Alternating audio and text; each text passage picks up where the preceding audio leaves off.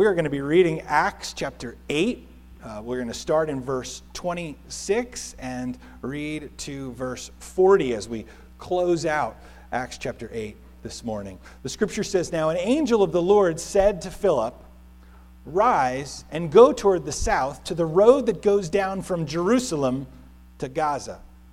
This is a desert place.' And he rose and went. And there was an Ethiopian, a eunuch, a court official of Candace, queen of the Ethiopians, who was in charge of all her treasure. He had come to Jerusalem to worship and was returning seated in his chariot. And he was reading the prophet Isaiah. And the Spirit said to Philip, 'Go over and join this chariot.' So Philip ran to him and heard him reading Isaiah the prophet and asked, 'Do you understand what you are reading?' And he said, 'How can I unless someone guides me?' And he invited Philip to come up and sit with him. Now the passage of the scripture that he was reading was this: 'Like a sheep he was led to the slaughter, and like a lamb before its shearer is silent, so he opens not his mouth. In his humiliation justice was denied him. Who can describe his generation? For his life is taken away from the earth.' And the eunuch said to Philip, 'About whom, I ask you, does the prophet say this? About himself or about someone else?' Then Philip opened his mouth, and beginning with this scripture, he told him the good news about Jesus. And as they were going along the road, they came to some water, and the eunuch said, 'See, here is water. What prevents me from being baptized?' And he commanded the chariot to stop, and they both went down into the water, Philip and the eunuch, and he baptized him.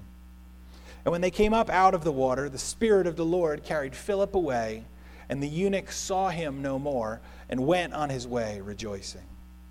But Philip found himself at Azotus, and as he passed through, he preached the gospel to all the towns until he came to Caesarea." Let's pray. Father, we thank you for this word. We pray that as we open it and examine it and apply it to our souls, we pray that it would bring life, Father, a life which is conformed to your plan and your will and your way for our lives. Father, we pray this not that we may be redeemed, but because Jesus has come and given his life and has opened a way to you by grace, Lord. Your favor is upon us. You do not count our sins against us. You accept us as sons and daughters, and you love us and will never leave us or forsake us. We pray that because of your grace toward us, that we would say yes and respond in the way that you desire us to, Father, because you are good and kind.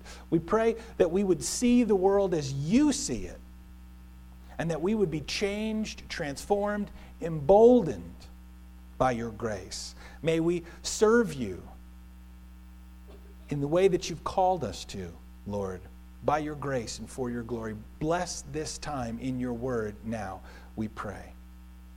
Amen.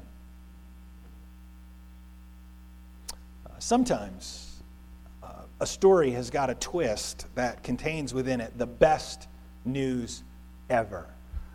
You may be familiar with this story, you might not be, but if you missed it, I think this movie came out in the 60s, and so I'm not ruining anything, but that explains some of the weird scenes in it. There's a movie based on a book by a man named Roald Dahl. The movie, I believe, is called Willy Wonka. There's two of them, Willy Wonka and Charlie and the Chocolate Factory. Both excellent movies in their own right, but the one with Gene Wilder is the classic. In this movie, and in the other movie as well, several children are given an opportunity to win a lifetime supply of chocolate. But because of their naughtiness, their opportunity is taken away.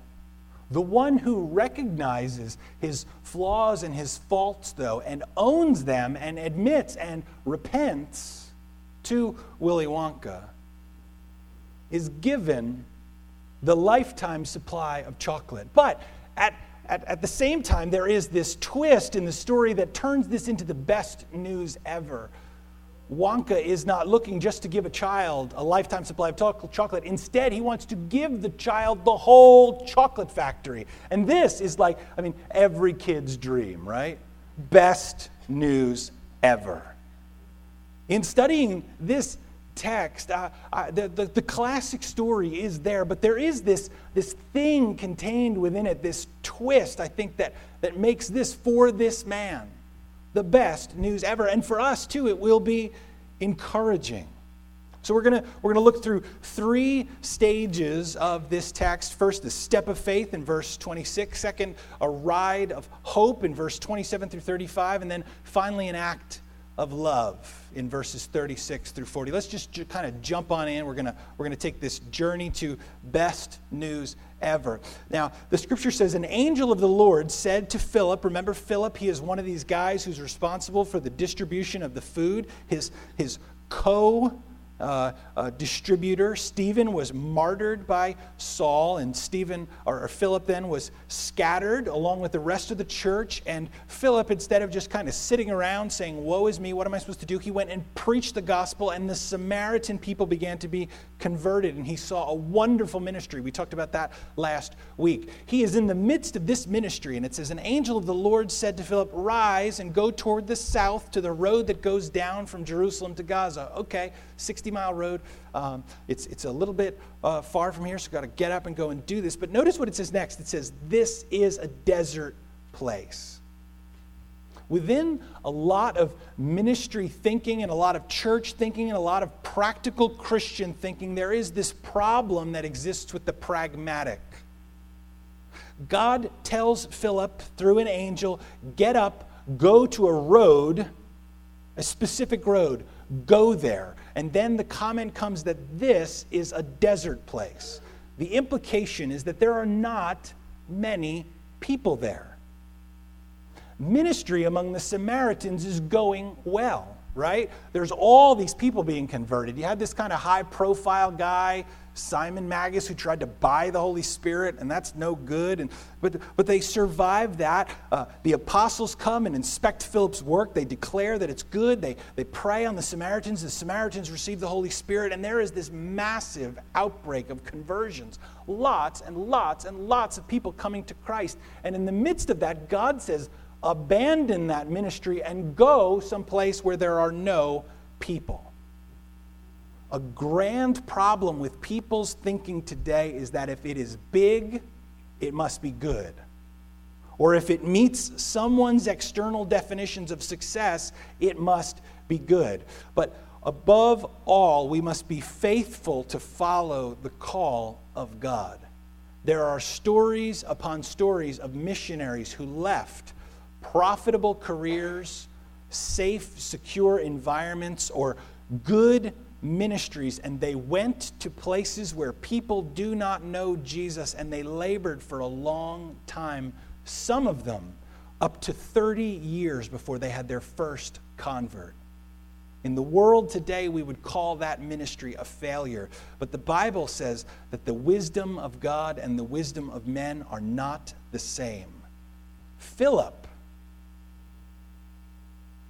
receives a call from God to follow, to go. And knowing his own spirit and knowing the Spirit of God and being able to discern between the two voices, verse 27 says, he rose and he went. To which I just want to say this, amen to obedience.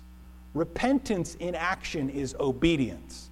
God says, live this way, do this thing, obey this commandment, follow me. And when we repent, we say, I've not been living that way. I will live that way, not to earn God's favor, but because of his kindness and goodness toward us. He's given us life and salvation. And so, amen to obedience. This is the fulfillment of, I believe, one of the greatest Christian evidences of conversion, and that's the simple wisdom of obeying what we already know. Philip hears from the Lord and he leaves a profitable ministry. He goes and follows. Verse 27, he rose and went. This is the step of faith. Second, we see a ride of hope. It says he rose and went, and there was an Ethiopian, a eunuch, a court official of Candace, queen of the Ethiopians, who was in charge of all her treasure. There's a man on the road. The scripture describes him as an Ethiopian. This is a man from Africa, south of Egypt, that old vast empire where the Jews were for a while, land of the pyramids. This was once a major world power, but it has become old and stale. There is still money there. There are still armies there, but they are not a major player. In fact, they are being laid low regularly by the Romans.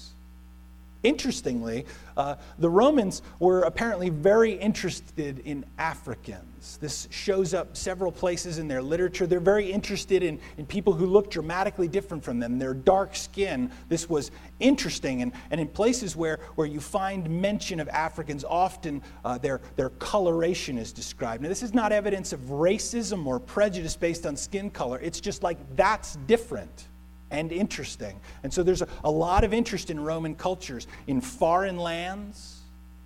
From the perspective of Rome, this, Ethiopia, would be considered the ends of the earth, far away from them, the farthest culture. If we are here and the furthest thing away is Fiji on the opposite side of the world, that's Ethiopia to the Romans. And so they are interested in this.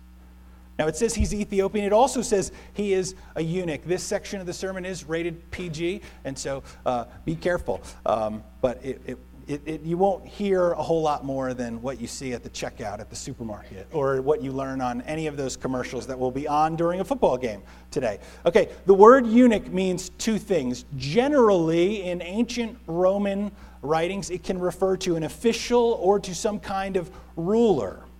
Or it means the more specific meaning of the word, and that means one who has been castrated and then given oversight in an important area of the kingdom. Okay? Got that business over with. Let me just explain this just a little bit. Scholars go either way about who this guy is. And they've got a whole bunch of reasons. They say he's just an official, or they say he is a eunuch, a real 100% bona fide eunuch. I believe he is the second guy, the guy who gave it all for his job. Now, I believe that he was not 100%, and I'll explain why later, but I will not draw great attention to that point again. Let me just say one thing. We ask the question, why did people do this to other people? What was the point of this? For one thing, think about this. If you're in charge of the king's house, or some major area of authority, you were probably often in the temple along with the king's wives and the princesses, right?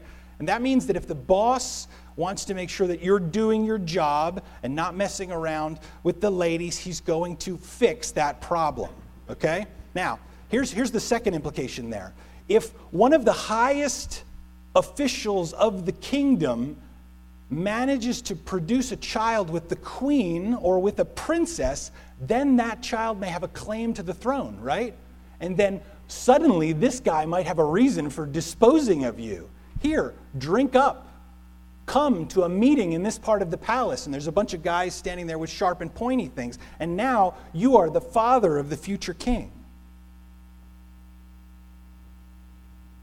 And so men in high places had to make a sacrifice. Anyway, that's who I think this guy is. Moving on, we'll come back to that later, although not in near as much detail.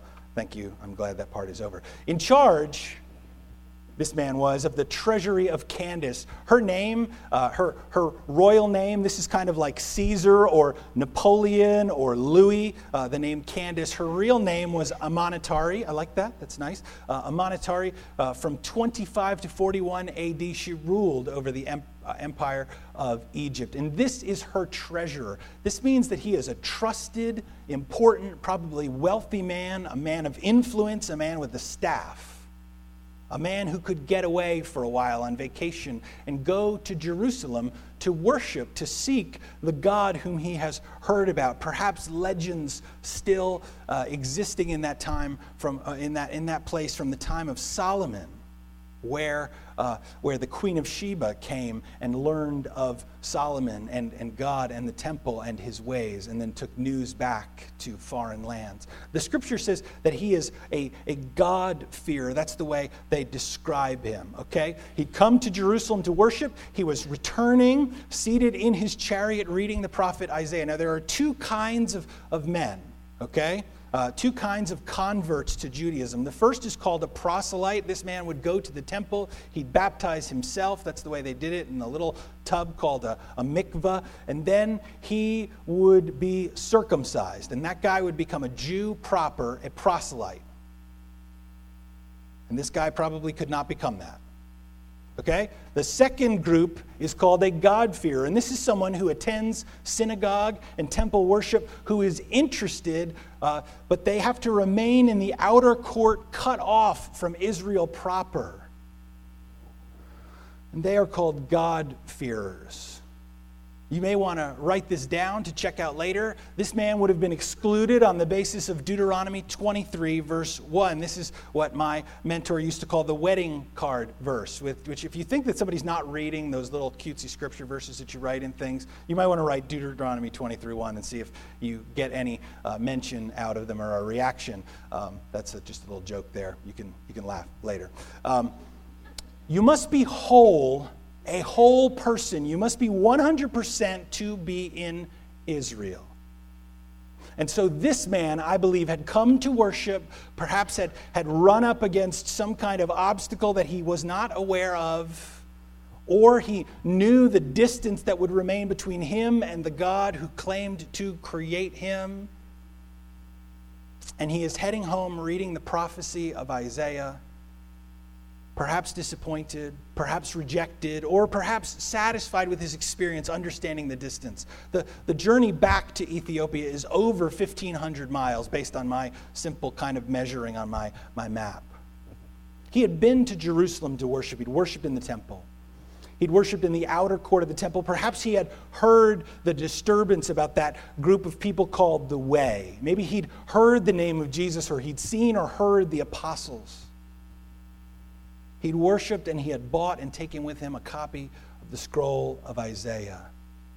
Maybe this was his first trip. Maybe he'd made many. But I think that he knew in his mind, but then in his experience, felt unaccepted by God. Listen to Isaiah chapter 2, what it says right there in the beginning of the chapter. It shall come to pass in the latter days that the mountain of the house of the Lord shall be established as the highest of the mountains. This is the text that he was reading, and he'd worked through it. So he may have read these words perhaps days before in Jerusalem or on this journey. It shall come to pass in the latter days that the mountain of the house of the Lord shall be established as the highest of the mountains, and shall be lifted up above the hills, and all the nations shall flow to it. And many people shall come and say, Come, let us go up to the mountain of the Lord, to the house of the God of Jacob, that he may teach us his ways, and that we may walk in his paths.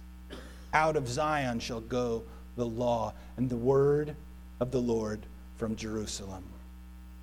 The nations will stream, and this part of what this man was doing. He was in a chariot, not a war chariot, but an official chariot. He probably had some support staff with him. The chariot was probably larger, could accommodate a driver, and had a sunshade, kind of like a fancy four-wheeler wagon, driver, passenger area. And so we have this man on the road, and we have Philip. Philip is on the road, and I think as Philip is going, he probably passes occasional foot travelers, and he's like, hey, and they just kind of hustle along. The occasional group of guys on camels passing by, and he's like, hey, and they keep going. And he sees the man in the chariot. Verse 29 says that the Spirit says, go up and join this chariot. In him, however God speaks to him, he knows that's your guy. Go for it. And he's walking up. God says, this chariot to him.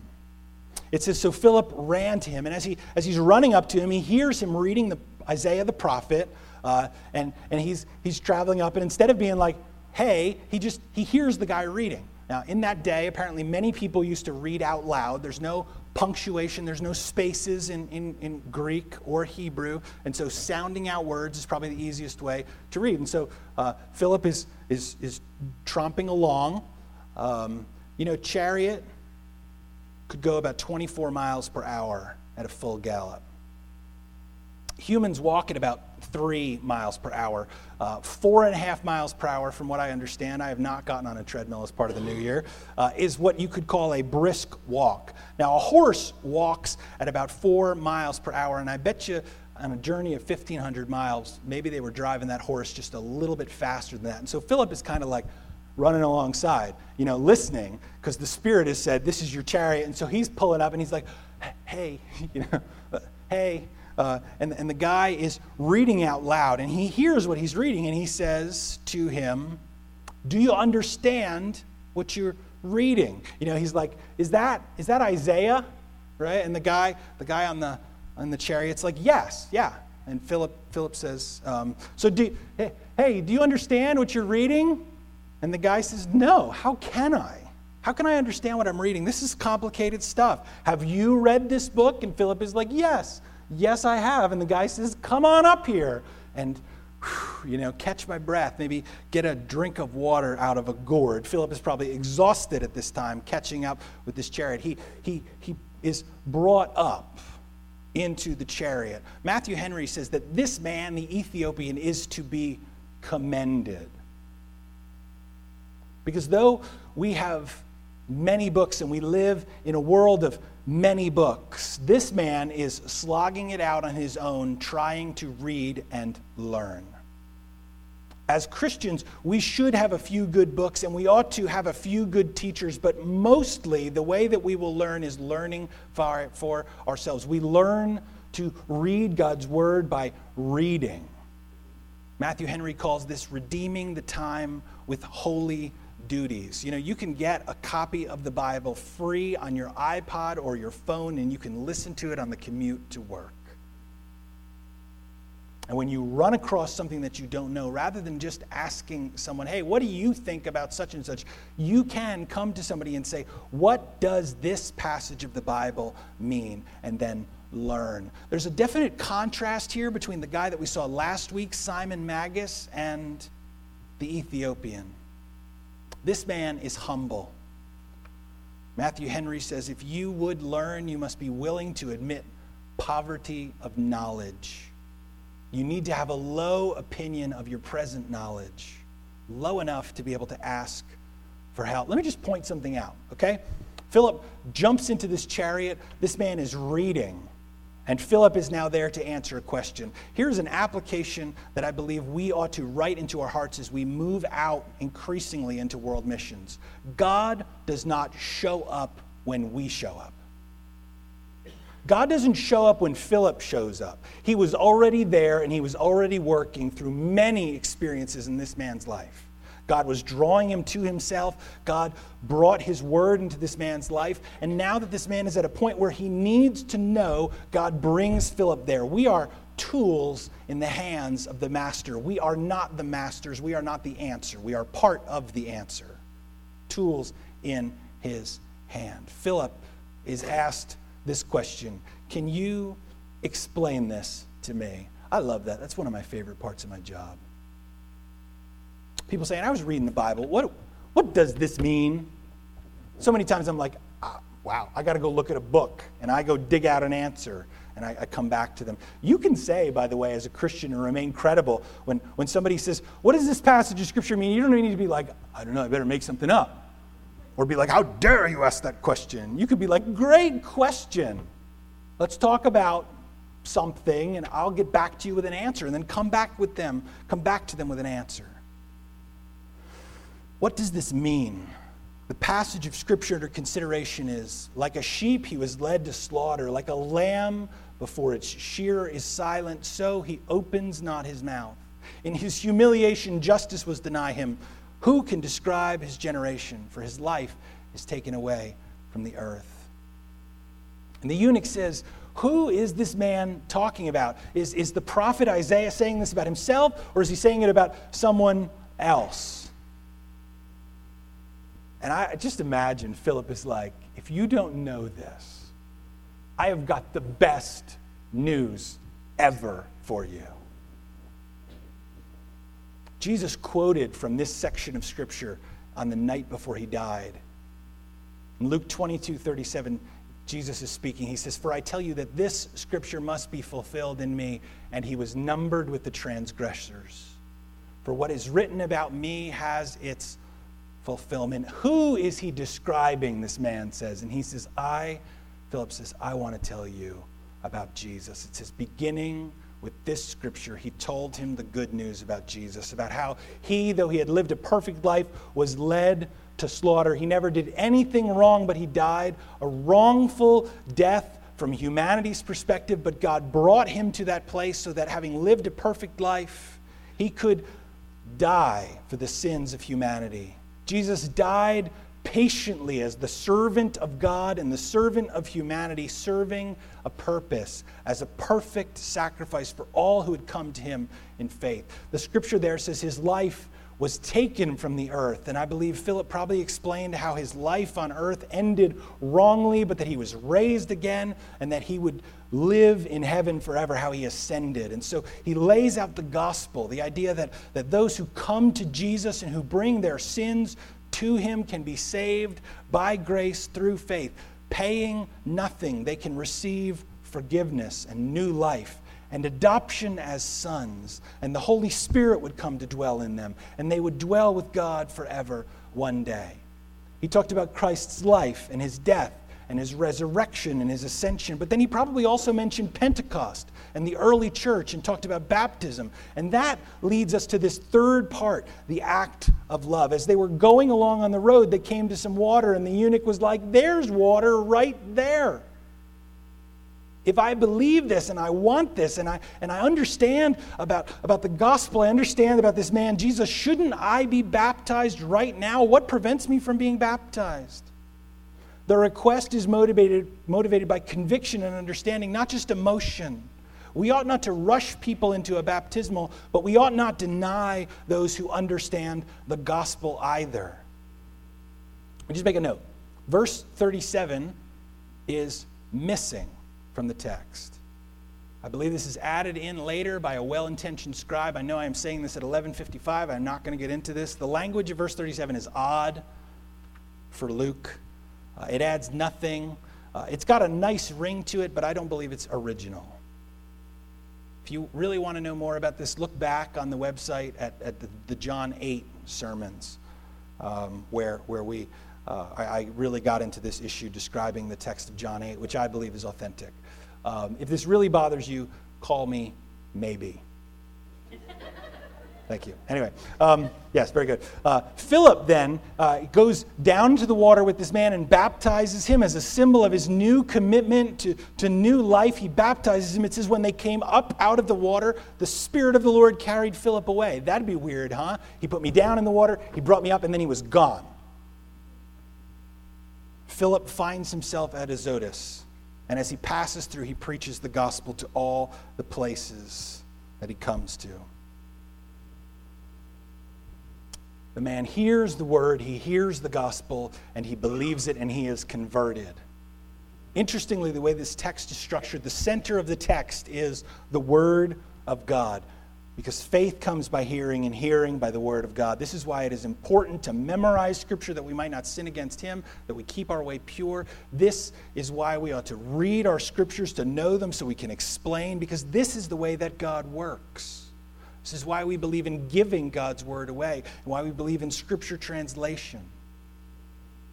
Because faith comes by hearing, and hearing by the word of God. Now, there's a big step here. A big step has been taken in Acts. We have the first fully Gentile convert, not a Jew and not a half-Jew, but a full Gentile. And it is believed that this man went back to Ethiopia and began to proclaim the gospel, and this led to a large conversion of Africa, which, by the way, has been won and lost for Christ over and over again through the centuries. Many, many people, including St. Augustine, were from Africa. There's a rich Christian tradition there that has been lost over and over again. There's a big step here. Matthew 12:15. Listen to this. Jesus, aware of this, withdrew from there. Many followed him, and he healed them all and ordered them not to make him known. Verse 17 says, this was to fulfill what was spoken by the prophet Isaiah. Behold, my servant whom I have chosen, my beloved with whom my soul is well pleased. I will put my spirit upon him, and he will proclaim justice to the Gentiles. Jesus came and proclaimed the gospel, and the news of the goodness and the kindness and the justice of God goes to the Gentiles. The Gentiles receive the gospel. But wait a minute, because that's not the best news ever. The gospel is the greatest news, but I think that this guy gets back on the road, and he's probably beginning, like many, thinking, not me. Because I was there in Jerusalem and they rejected me. The voice of the devil is telling him, you are not whole. They told you that. You know that. You can read your Bible. You've seen Deuteronomy 23, verse 1. But I think that this man is in for the best news ever. I've had a conversation like this with many people, and maybe this is where you are today, right? I have talked with people, and I've met with them, and people have said things to me like, I think God might forgive me after my divorce.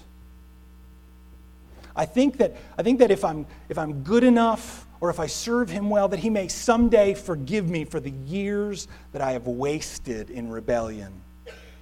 I think that perhaps I could become right with God. I hope that one day I could be right with God. And part of me is like, I'm there and I am feeling it. You know, I'm like, I know what you feel like. I'm with you. But part of me is like, yes, because I have the best news for you ever. And then we can go to passages like 1 John 1:9. If we confess our sins, he is faithful and righteous to forgive our sins and to cleanse us from all unrighteousness, pure and clean.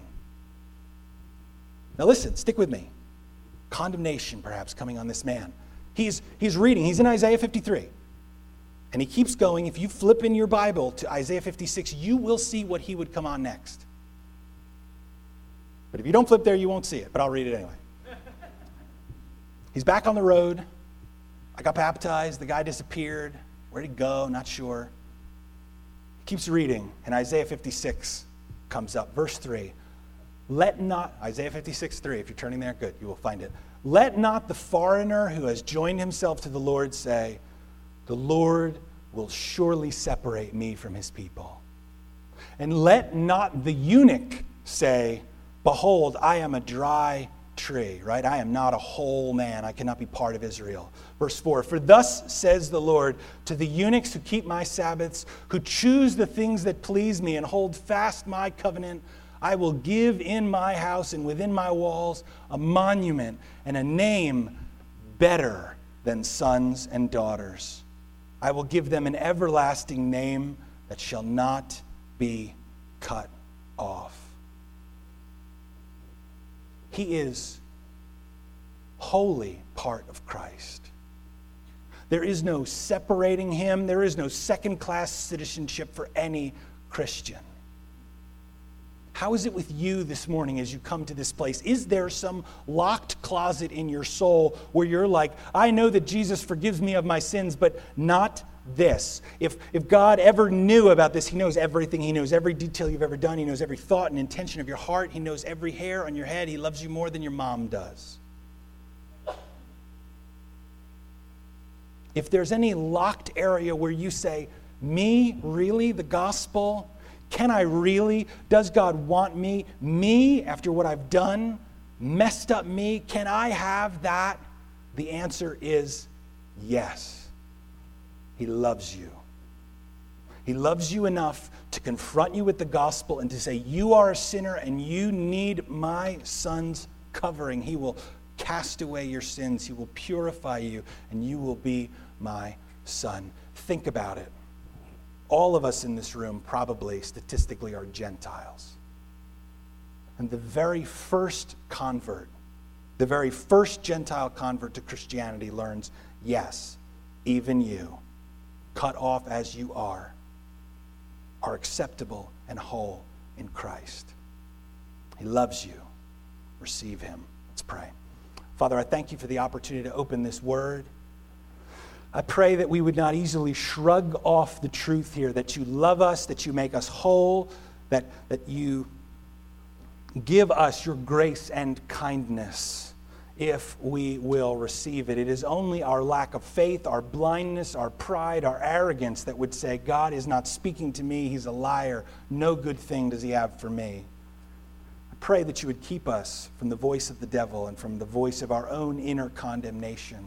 May we instead see, receive, and believe the gospel. Father, thank you for this promise. At the very beginning of the mission to the Gentiles, we see that all are acceptable because you make them acceptable, because you are good and kind. May we who are here, whether we are lost, Lord, and I pray if there are any here this morning who do not know Christ, that they would put their faith and trust in him, and that they would follow him all of their days. Father, whether we are lost or whether we have walked with you for years, I pray that we would open the doors of our heart, any area that is sealed off or cut off, and that we would submit those things fully to you, knowing that you will accept us and love us no matter what, because that is who you are, no matter who we are. We thank you for your kindness and your grace toward us in Jesus' precious name. Amen.